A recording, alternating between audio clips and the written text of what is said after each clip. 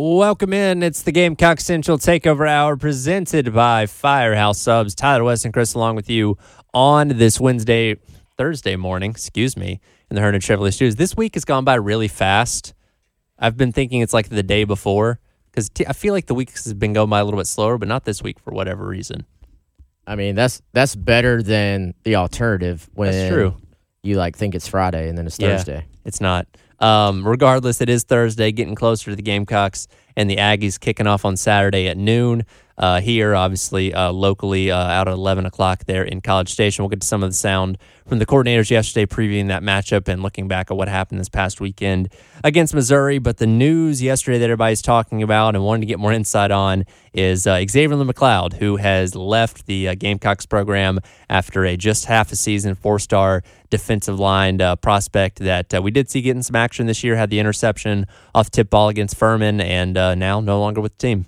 Yeah, no longer with the team, played in 4 games, and, there's a lot of different stuff out there. You've seen, his parents weigh in on social media. You've seen fans weigh in as well.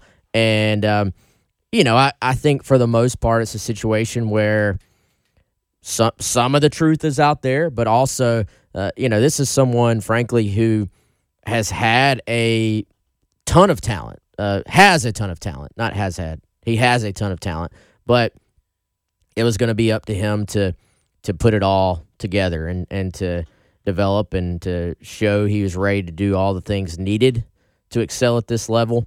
And, I think, obviously, for South Carolina, if you look at that potential, it is a blow to your future potential defensive line and is now a position where I think if you're looking at it from a recruiting board standpoint, you say, hey, we have to go ahead and account to replace that guy because there was a chance he put it all together. Now, I will say this simply is not as simple as, well, he wanted to redshirt and the staff told him not to. And then, boom, he leaves the team. Yeah. Even his mom, allegedly his mom, I guess, on the screenshot said that, I believe the way she said it was he was dismissed from the team. So the official word from South Carolina is that he is no longer on the team. Did he have an option to be on the team anymore? I would say no. Yeah, I mean, guys, so we're at the point now, I think, I'm going to give a little theory. South Carolina's 2-5. Mm-hmm. And we have seen in the past, this happens with everything, not just football at South Carolina. Sports in general, walks of life in different areas. If things aren't going well, you see kind of a different tone. And so some people have latched onto that very small aspect of the story, which, by the way, doesn't pass the smell test, even if you just look at it. Sure. It's kind of common sense. And that's the narrative because this is a 2-5 team. If South Carolina was 7-0, there'd be a lot of people going, I don't know about that. That doesn't seem right. Right? And so it doesn't pass the smell test, and it's again, a very small part of it. So in reference to that screenshot, I'm just going to read this directly. Herman McLeod, which I believe is his father. This was on Facebook, and again, take this with a grain of salt. This is just one perspective, but this is what a lot of people are talking about. He came there to win, didn't like losing. He wanted a red shirt to get another year of eligibility, and they said no, so he refused to go to Missouri. If he did, he wouldn't be able to redshirt, but he's okay. Wish them the best. Moving on to the next program, Gamecocks for life. And again, that's, I believe, his father, Herman McLeod, on Facebook, and again, that's just his side of the story at least. Yeah, that's his side, and I think if you kind of try to parse through that, I have seen some people say or ask, well, going to Missouri would not burn his red shirt. So why did he say that? Well, if you kind of have to just bring that statement forward a little bit. He's been playing in every game. Mm-hmm. He's kind of been the 5th defensive tackle. Not every game, but he's played in 4 games as the 5th defensive tackle. So, yes, if he went to Missouri and then played in the game, which you would project him to do so, he would burn his red shirt. Yeah. However, I think there's an issue, even with just that. There's an issue in that your team is struggling, and They obviously want you to make an impact. During the recruiting process, you're told, hey, you can play early. A lot of guys would do anything to be able to suit up and go on this trip. So, I've heard from multiple people he did not want to go to Missouri. The dad seems to confirm that. And so that there's a problem there just in that. But it goes beyond that, I think, in terms of, are you doing all the things you're supposed to do to be a great teammate at South Carolina? And there's a high standard for that. But the fact is that it's just not going to work out, it appears, at South Carolina. Yeah, and I think there's going to be some people that say, y'all need to give every single detail, and we're not going to do that, right? Not trying to throw anybody under the bus. There's certain things that are going to just stay, but there's more there. There's more than a conversation about redshirting, right? There are actually multiple things that have kind of compounded over time. And again, as you said, Wes, there have always been, even dating back to high school, the in-state kid, dating back to his time at Camden, that have been questions about, will he reach his potential? And so some of those things carried over to the time at South Carolina. And, this was the result. And I think the last part I would say on this aspect of it, because I want to get more in kind of to the impact, like short-term, long-term impact, is that I think if you go and you were to ask people in the building about this, I don't think there's going to be some like huge controversy of, oh my gosh, I'm flabbergasted this happened. I can't believe it, right? And that's the last part I'd say about that. Anything to add, Wes? So, impact, right? I think you made a good point in that, like, this is a disappointing situation for a lot of reasons, and one of them is now you start going back and looking at defensive line recruiting over the last few cycles. I don't really count 2021 for Beamer, right? It was his first class. He was hired in December. You are right up against the transfer portal. You're right up against the early signing period. The team you took over just won 2 games. Oh, and it's during COVID. So you can't go out on the road and recruit anybody. You can't bring any prospects on campus. They did get Nick Barrett and TJ Sanders in that class, holdovers from the Muschamp class that was being put together.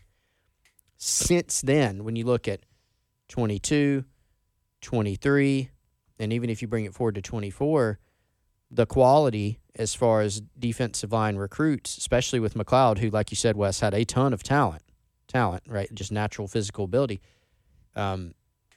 is not what it needs to be, right? And not what it needs to be in terms of numbers. If you look at some of the impact, yes, some of the guys are still young, but South Carolina's in a place now where you got some guys that have been around a while, like Boogie Huntley, Tonka Hemingway, they're upperclassmen. And what do you have in the pipeline? And so I think, look, it was always going to be the case that in this class, South Carolina needed to go out and hit the transfer portal, hit the junior college ranks. Probably not going to be a huge defensive tackle class in number. I think you look at it, though, does the McLeod thing, like, change that equation? Not really, as far as what you're looking for in this class, but it does mean that you don't have a player that, if he were to reach that potential one day, could have been a good player for you. And so it kind of exacerbates, I think, in some ways, the problem that you had. Well, you look at the guys that are playing at defensive tackle right now. You have basically a 4-man rotation. And then, like I said, McLeod was kind of the 5th. Jamal Weiss, he made the trip and took over as kind of that 5th spot. But all these guys have eligibility left while simultaneously all being guys that have been in your program for a while. And as we know now, and I'm not even – this is not me speculating at all specifically on any of these guys. That's not what I'm trying to do or, like, start a rumor.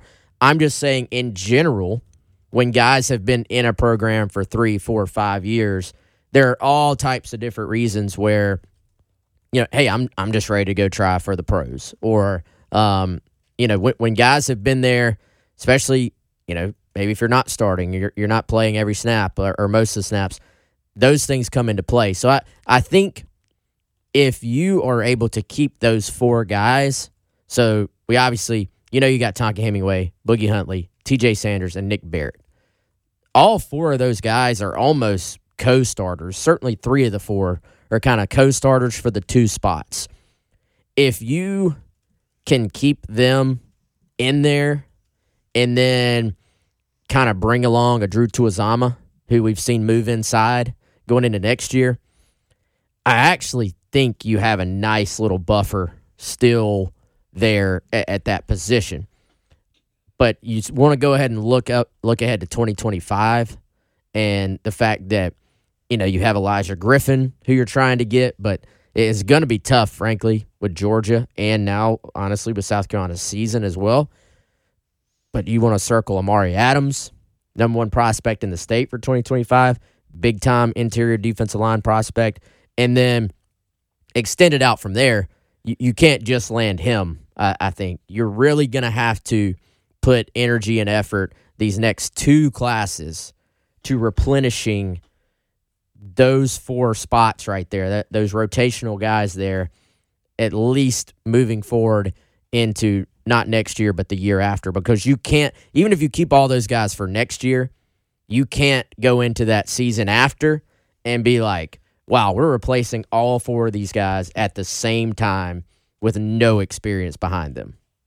Yeah, you don't want to get in position into this class where, like, we've gotten the question a lot of where are all the high school defensive tackles on the board, and honestly, it's not as much of a priority this class because unless you could get a big timer, it's not, you can't afford to reach on a guy, in this class, and so that's why you got to go JUCO, you got to go portal this class, but it is going to become more of an emphasis 2025, like you said, Wes. That's the class where you really need to hit on some high schoolers that can maybe give you some early snaps and then become really good players. We'll continue this conversation coming up further on the impact that this will have on recruiting going forward. You're listening to the Gamecock Central Takeover Hour, presented by Firehouse Subs. Tyler, Wes, and Chris along with you here on the game.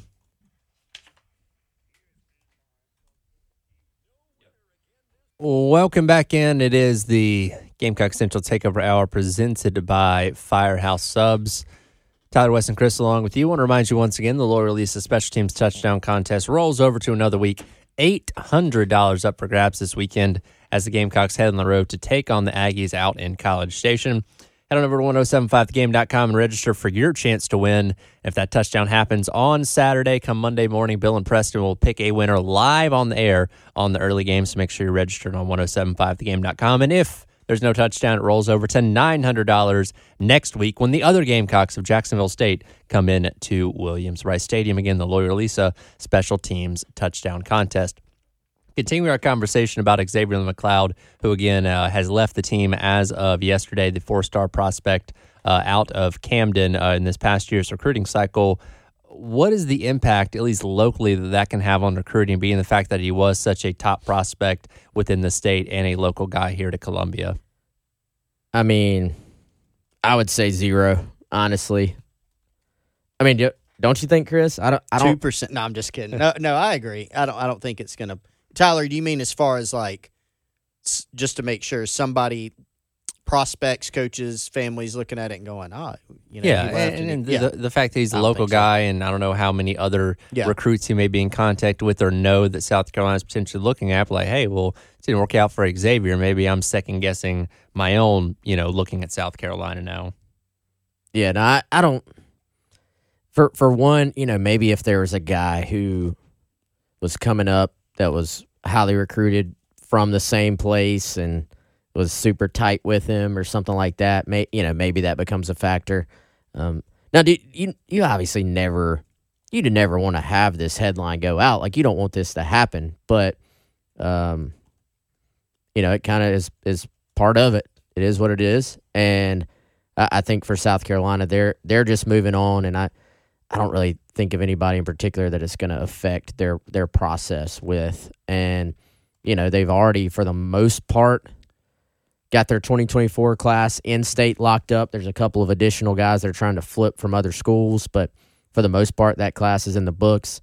Like I talked about, Amari Adams, he's a huge target for them, big-time target for them, and he plays the same position. He's an in-state guy, but I don't really see a reason that this would affect what's going to happen there. Yeah, totally agree. I mean, The only thing I could think of is if like McLeod was like best friends with some recruit coming up, and there was, but in the course of these conversations, I mean, look, it's a relationship business in recruiting, and so even prospects who end up picking other schools, generally, if you're in the game with a guy, you're going to have a great, you build really good relationships with these prospects, and there's some frank conversations, and recruits are generally going to know kind of what happened. That this isn't a situation you can, like you see at other schools, where some recruit is quote unquote done wrong or something like that. This is totally different than that. Gotcha. Turning our attention now to the coordinator speaking yesterday to the media ahead of this weekend's game against Texas A&M. Obviously, we've talked ad nauseum about all these injuries. By the way, I don't know if you guys heard, Pete Limbo went on a spiel about what ad nauseum means when somebody asked him about that, because, of course, Pete Limbo knows a little bit about everything. But yesterday, Coach Loggins was talking about the difference on how you prepare and go through practices and preparing for games with so many injuries that South Carolina is dealing with. Here's what Loggins had to say yesterday.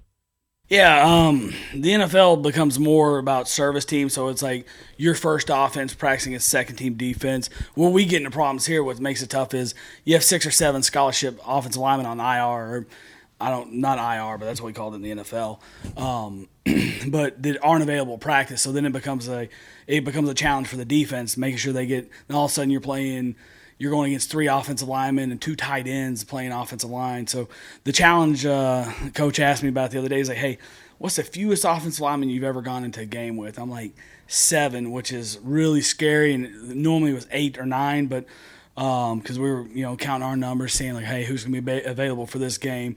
It definitely becomes a challenge. The bigger challenge becomes this.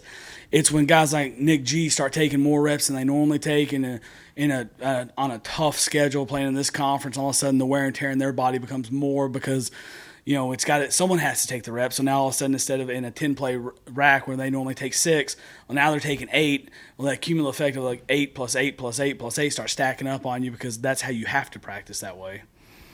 And when we think about the injuries, I think a lot of us are limited to looking at it only from the perspective of Saturday, but this is the trickle down, because it does affect how you prepare during the week as well.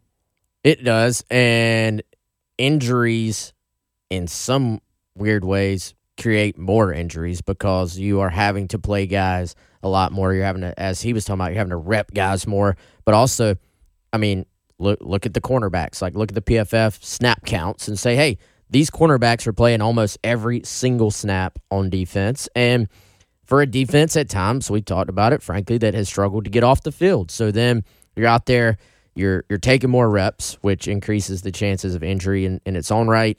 And then you're maybe playing reps when you're a little bit more tired than is ideal. So there is a snowball effect to this, I think. And obviously the point he's making out is there's an effect on your scout team. And now I think Clayton White was the one talking about, hey, this is like 20, 25 snaps in a practice, or 20, 25 minutes in a practice. This is not – South Carolina doesn't rep their entire practice against their scout team, but does it affect how you do things? Of course it does. And this is another one of those things. Some people may see a snippet of this on Twitter and be like, oh, here comes more excuses. But they were asked. They're answering a question they were asked, which is what the press conferences are for. And, yeah, it has an effect. You don't use it as an excuse, but that doesn't mean it's not a factor. Yeah, and Dow Loggins had the quote, what I told you yesterday, Wes, when we were doing our podcast, the quote that Loggins had yesterday that stood out above anything else anyone said was, there's excuses and then there's reality. So when you're talking about the offensive line, you're dealing in the reality realm. You can't ignore it. You've got what are they at? I mean, he said 6 or 7 guys on IR. Isn't it even higher than that? I mean, like 9 guys that are banged up. At least to some degree. So some are totally out. Some are playing banged up. We got what? Tree Babalade 4 that are questionable for this weekend. Yeah. And so you look at it, and you're playing 2 true freshmen. You didn't plan on that going into the year. You were out without 2 starting tackles after 4 snaps of game 1. Not a single offensive lineman started against Missouri in the same spot that he started against UNC in, if he even started at all. So when you have that many guys hurt, it affects your practice. It definitely affects your games, and that's going to affect everything else. Because again, as we said yesterday, it's all kind of compounded on each other this season. Yeah, I mean, I think for them, it's kind of a tired conversation, but at the same time, it is a reality. And it's hard not to play the what if game if you're a South Carolina fan. And hey, what would this team look like? What would this season have looked like with half as many injuries? So, but for them right now, the question is, can you go to Texas A&M against what probably is the best front you've seen all year and put together some type of plan to give yourself a chance? If you play this game 10 times with what South Carolina is going to probably take out there to Texas in terms of, their offensive line, and a lot of we're at the point, guys, where it's not the guys that are playing's fault. Like, they were backups at the time for a reason. Yep. A lot of them were not ready yet. Even the guys, like, put a healthy Tree and a healthy Tro in there. Was it necessarily even fair to those guys as true freshmen to have to go play? Of course not. That's not ideal. But you just got to see if you can find a way to give, what was it Spurrier always say, give fate a chance? Yeah, I love that one. You got to give fate a chance. So what that means is give yourself a good enough plan in this case that if A&M wants to have an off game and start throwing the ball around and start fumbling the ball, that it matters. Like, play well enough, have a good enough plan that it matters, because this is a very tough matchup. Yeah. A&M, I mean, their losses in SEC play have been very close to very talented football teams. So there's a reason this thing is 2 touchdowns, and I think there's a half tacked on there as well on the Vegas line at this point. It moved up a little bit recently. Yeah, so there's a reason for that. Yeah, and the A&M's got some weaknesses. Like, defensively, it would be the secondary. Mm-hmm. There's some plays to be made there, but your receiving core is totally banged up. Yep. You're going to be probably missing 2 of your starting 3 receivers. Then Leggett was banged up, so he'll not be 100% at the minimum. And then all the offensive line issues. So can you even make them pay? Right. That's the big question. Speaking of health, one key player that they are looking to keep healthy, something else Dal Loggins talked about. We'll hit that coming up. You're listening to the Gamecock Central Takeover Hour presented by Firehouse Subs here on the game.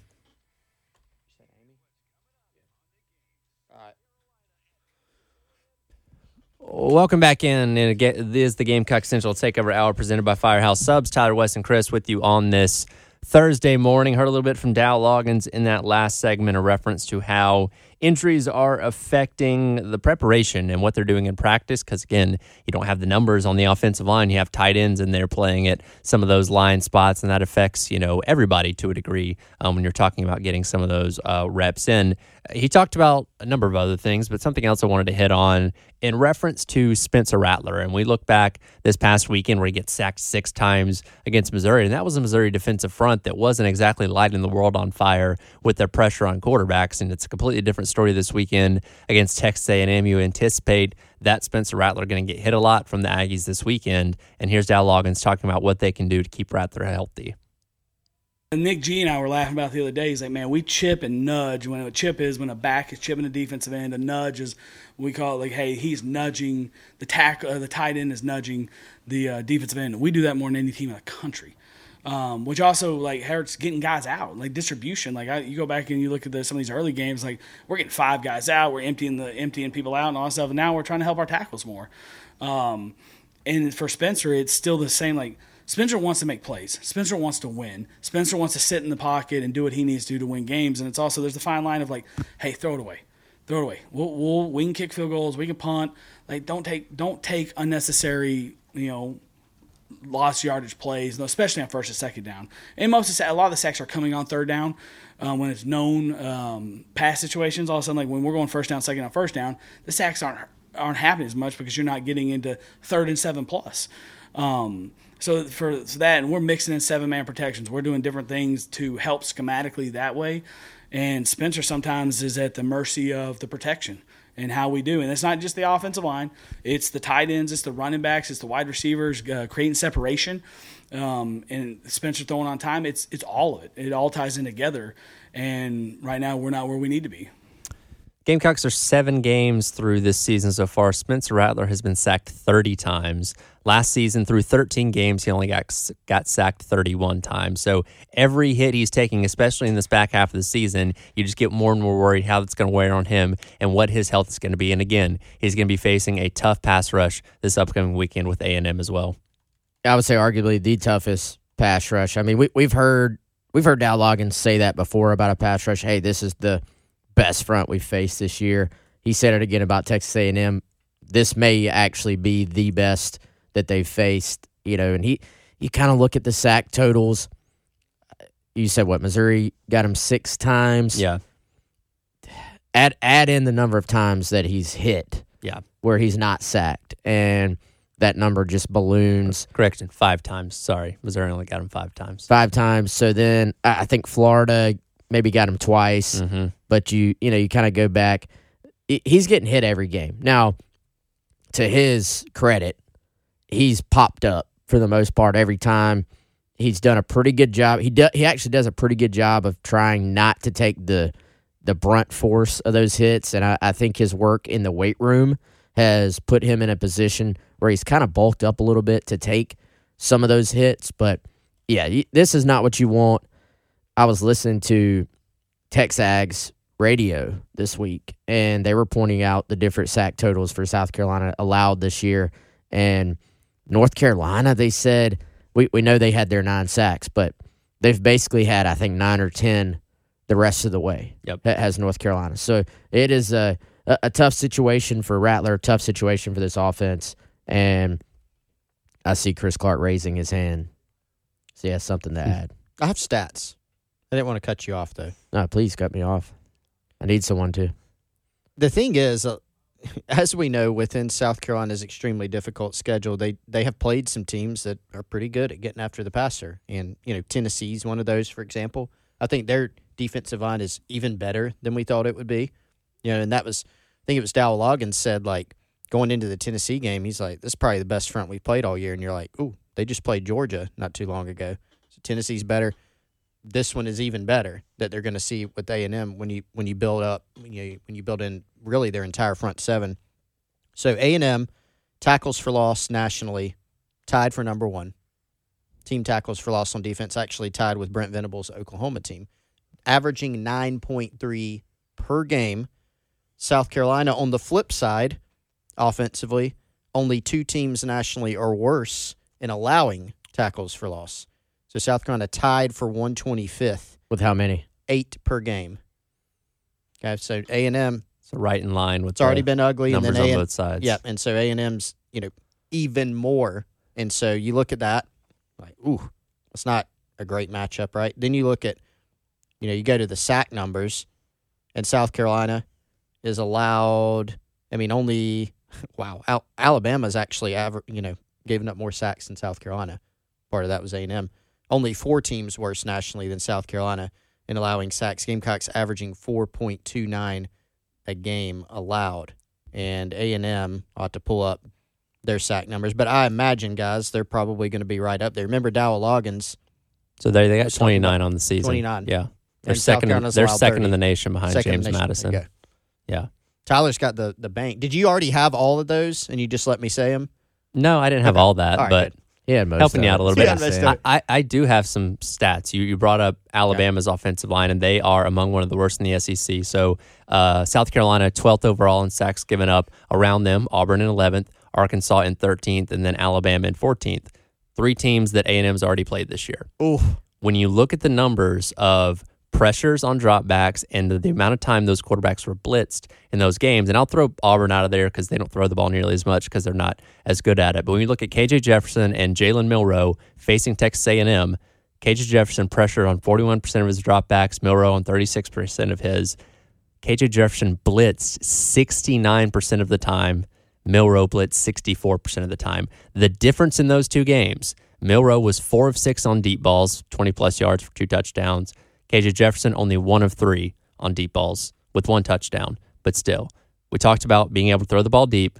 Got to have enough time to do that. And again, they're going to be in his face this entire game based on those numbers. Got to have receivers too, right? Yeah, that doesn't help either. I mean, you're so banged up there. Yeah, it's not a good matchup, right? And if you have a team that's adept at rushing the passer, that's been a kryptonite for South Carolina this year, given their struggles. And the unfortunate thing for them is just about every team you play in this league is going to have great pass rushers. Right. We've seen it with multiple teams. A&M has been the best at it out of anybody in the conference. You were talking about Tennessee a second ago. Is there a guy out there that South Carolina recruited that they could use more than James Pierce? You know, we actually could have a conversation about several guys, but that has to be number one. I don't know why I keep going back to James Pierce because I keep seeing on Twitter like, hey, James Pierce did this, James Pierce did that.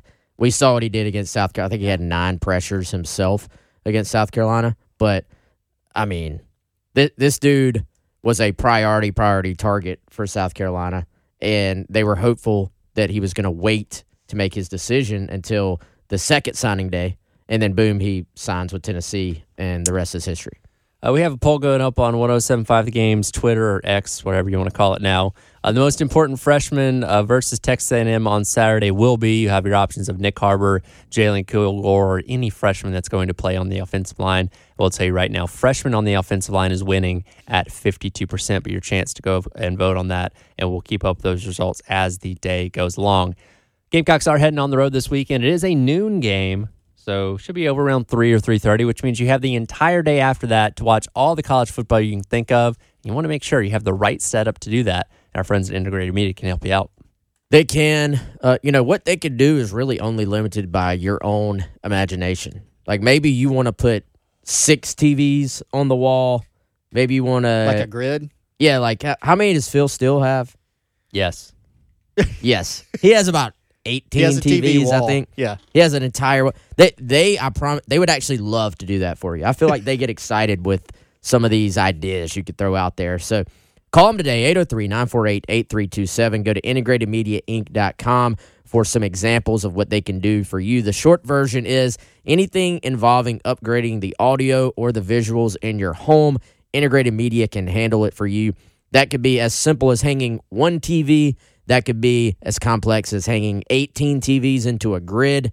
Maybe you want to go and take one room and turn it into a full, all-out home theater system with surround sound and a projector and everything else involved with that. They could do that for you, too. Located in Chapin, but servicing the Columbia Midlands area. Give them a call today, 803-948-8327. We'll wrap up today's edition of the Gamecock Central Takeover Hour presented by Firehouse Subs, talking a little bit about the defense and what Clayton White had to say yesterday. That's coming up here on the Gamecock Central Takeover Hour on 107.5 The Game.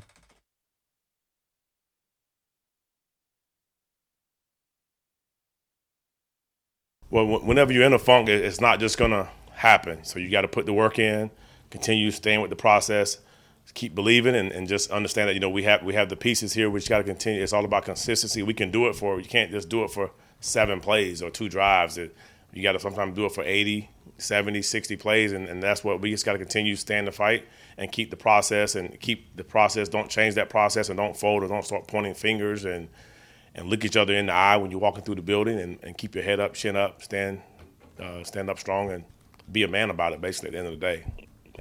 Welcome back into the Gamecock Central Takeover Hour presented by Firehouse Subs. Tyler West and Chris along with you. That was the voice of Clayton White talking to the media yesterday about trying to get this defense back on track. I lost count of how many times he said process there. It was at least 4 or 5, it seemed like. But looking ahead to this weekend against Texas A&M, and I feel like we've had this conversation about several teams this year coming into games against South Carolina. Like, statistically speaking, they aren't like amazing at one category. They aren't terrible at a category. They're kind of middle of the road when we look at the SEC for the most part, but that also brings the fear of like, oh no, they're going to go off and have an amazing game against the South Carolina defense, as we've seen so many teams do already this season.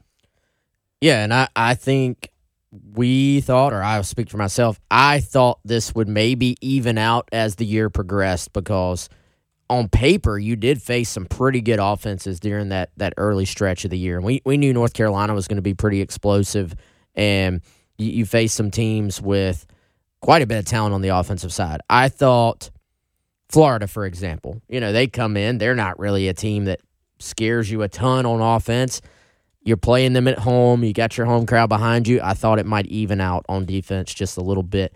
We have not seen that happen, and for them, it's been a lot of things. It's been lack of stopping the run. It's been lack of pass rush. It's been covering people downfield. It's kind of been a combination of things. And there are times to Clayton White's point, and he's looking at it from a coaching standpoint, where you can point to the consistency. And, you can play this exact play and this exact coverage well on one play, and then a couple of guys get out of position on the next, and, you don't play it well. Well, that, frankly, is the difference between good defense and bad defense. Every defense is going to have some plays where they play their opponent well. Every defense is going to have some where they don't. The great defenses eliminate those mistakes except for like 5% of the time.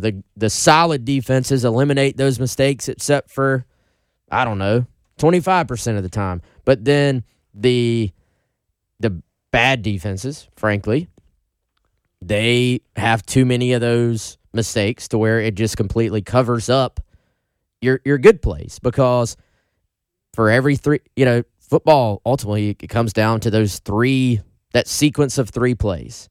And for South Carolina, the numbers just have not worked their favor to where they've been able to get off the field. If you want to really simplify it, you got to go those 3 plays in a row where everybody plays your assignment and does it well and plays their techniques and does exactly what they're being coached up to do. For South Carolina, it kind of goes back to success rate and that metric, that analytic, not good enough during every 3-play sequence to get off the field. And there's no better example of what you're talking about than that Florida game that you referenced, right? I mean, there's a couple drives where you get literally exactly what you want. You get a 4th and long.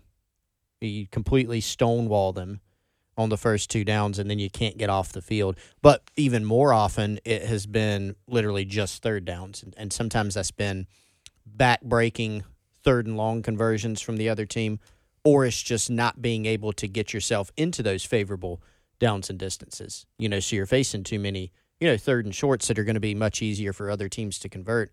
Another stat, since we're doing a lot of stats today, Gamecocks 42, a little over 42% 3rd down conversion on defense is what they're allowing. That's 97th nationally. LSU just barely ahead of them. And the only other teams in the SEC that are lower, actually Kentucky, is 104th nationally. And I think that is the Vanderbilt. So Kentucky and Vanderbilt in the conference are below you. So, yeah, just not a lot of margin for error for this defense. And they've created some plays that are close, but then all too often they have not made those plays. Well, speaking of creating plays, one thing they're not creating is turnovers. They've gone through these past couple games without any takeaways, and that's kind of been a mark of Clayton White defenses over these past couple of years, is generating a fair amount of turnovers. I think they led the SEC back in 2021. They have not had a 3-game stretch in White's tenure without a single turnover, and they run the risk of that this weekend if they're not able to get any takeaways against A&M. I distinctly remember us having a conversation about turnovers last year when they were not getting them, and then They do kind of come in waves, and you'll have a stretch where you don't have them, then you'll have a stretch where you have a bunch of them. Early on last year, we were having the same conversation, and I think this part remains true. The way you create turnovers, though, in some ways, is to be playing good, disruptive defense. Being in position. Yeah, you aren't going to – what did Clayton White say yesterday? He basically said they're not going to just hand you the ball. They're not just going to put the ball on the turf for the most part. Right. Well, how do you create turnovers? How many turnovers are created because a quarterback gets hit from a blind side, because of a pressure? How many fumbles are created because that defensive lineman creates that tackle for loss and hits the running back before he's completely found his balance and secured the football? Obviously, interceptions down the field come from playing great technique, being there. You have a situation where you have double coverage down at the goal line and the ball is put kind of into harm's way. And instead of having a potential pass breakup or even an interception, it goes as a touchdown. Yep. So some of turnovers, like you can qualify it as, hey, we got to create turnovers. But that maybe is, like we talked about on offense, more of a symptom than anything. you got to be just playing good technique, good defense across the board. Give us some more thoughts on this. Give our final preview of A&M and South Carolina coming up tomorrow. Also, buy or sell as we get you set for the game coming up on Saturday, kickoff at noon, which you can listen to right here on the game. That'll do it for today's edition of the Gamecock Central Takeover Hour.